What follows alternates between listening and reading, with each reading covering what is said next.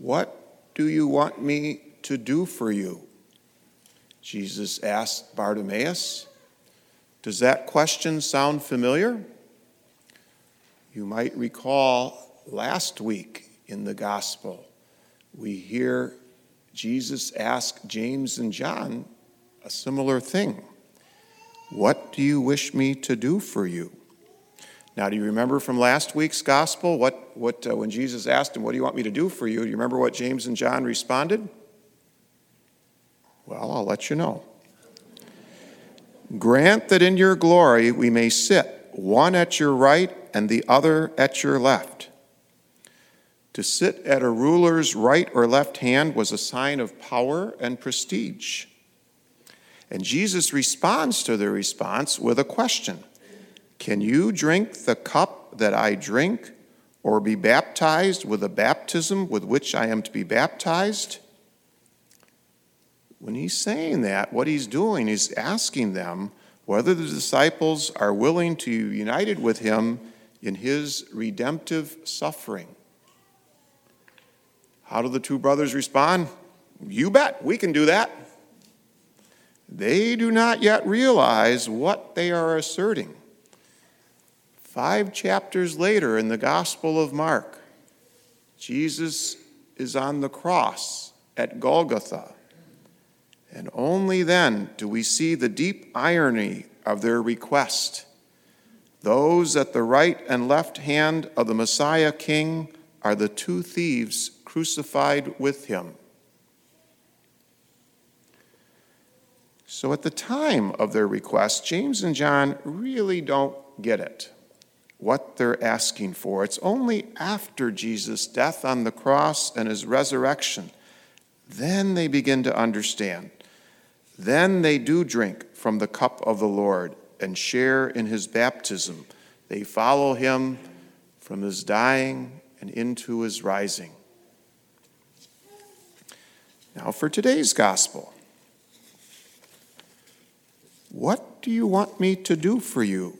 Jesus asked Bartimaeus. "Master, I want to see." Now that made me seem like a pretty obvious response. If you're blind, wouldn't that be your response too? And Jesus grants his request. And immediately Bartimaeus receives his sight. That's a great blessing, a miracle. But the gospel does not end here. It says he received his sight and followed him on the way. That phrase, to follow him on the way, that's how the early Christians were described. They were following Jesus on the way. They were following the Lord. And on the way, whether that led to the cross, or it does lead to the cross, but then onward to the resurrection. So Bartimaeus gets it. He has the perfect response to being healed. He follows Jesus on the way of discipleship. And it's interesting, we know his name. How is it that we know his name? I think because he became one of the early disciples and was known to maybe to the writers of Mark's gospel. Now, do you remember when Father Osborne used to help out here, and in his homily he would often give you homework? Do you remember? Well, I'm going to give you some homework today.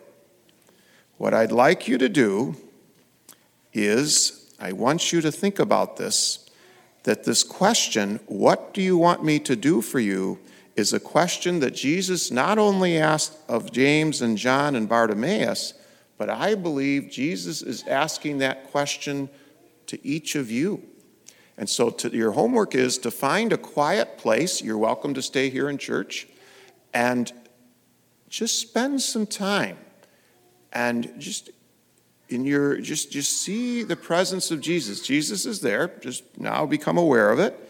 And imagine Jesus asking you that question. "What do you want me to do for you?" Now, I thought if I'm going to ask you to do that homework, I'd better have already done it.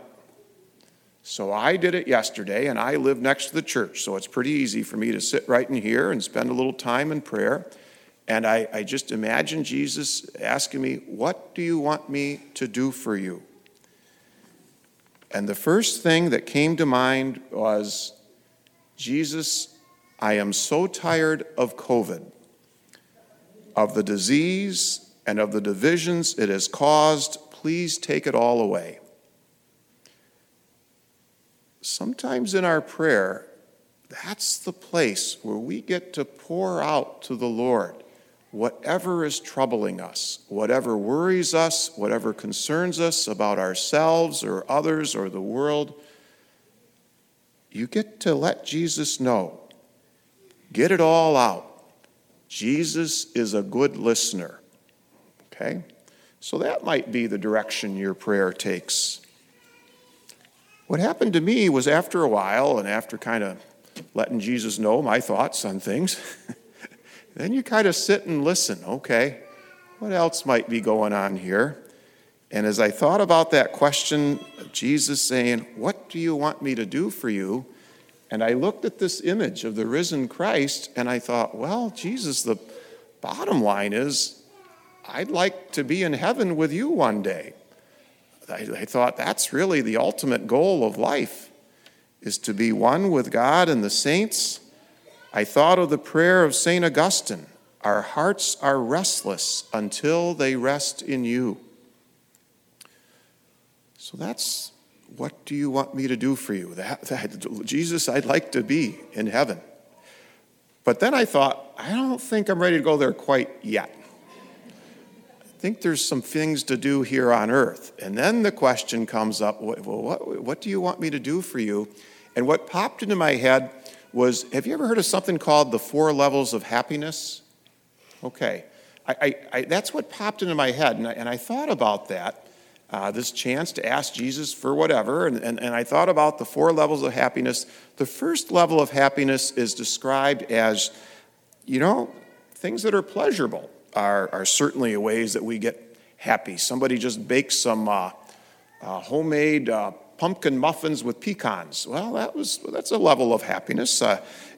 Things that are pleasing to our senses, whether to the eye or the ear or taste or smell or touch, those are all in that first level of happiness. I thought about, the taste of a good beer, or I thought about when I go golfing, how about a few more pars and a few less triple bogeys?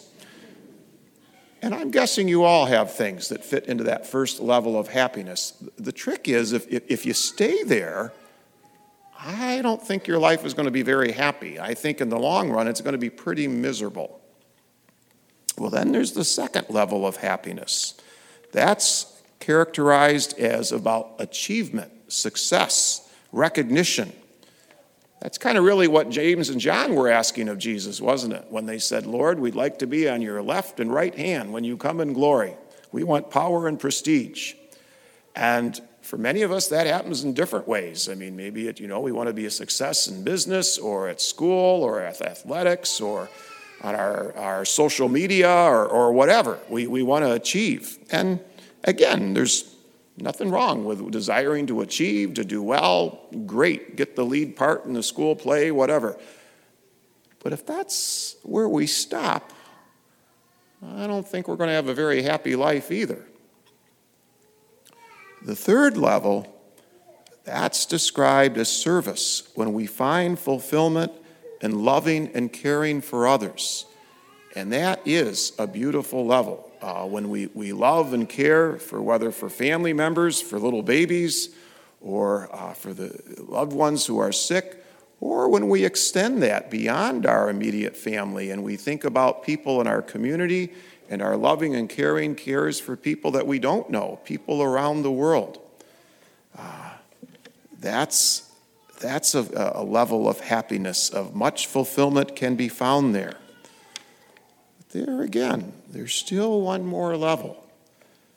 And that level is when our desire is to grow ever closer to God in faith here on earth and then in fulfillment in heaven.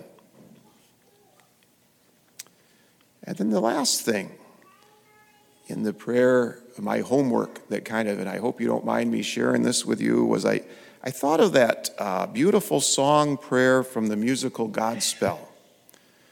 Day by day, day by day. O dear Lord, 3 things I pray: to see thee more clearly, to love thee more dearly, and to follow thee more nearly, day by day.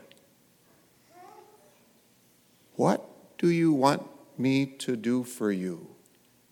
Master, I want to see. May we join Bartimaeus, James, and John and follow Jesus on the way.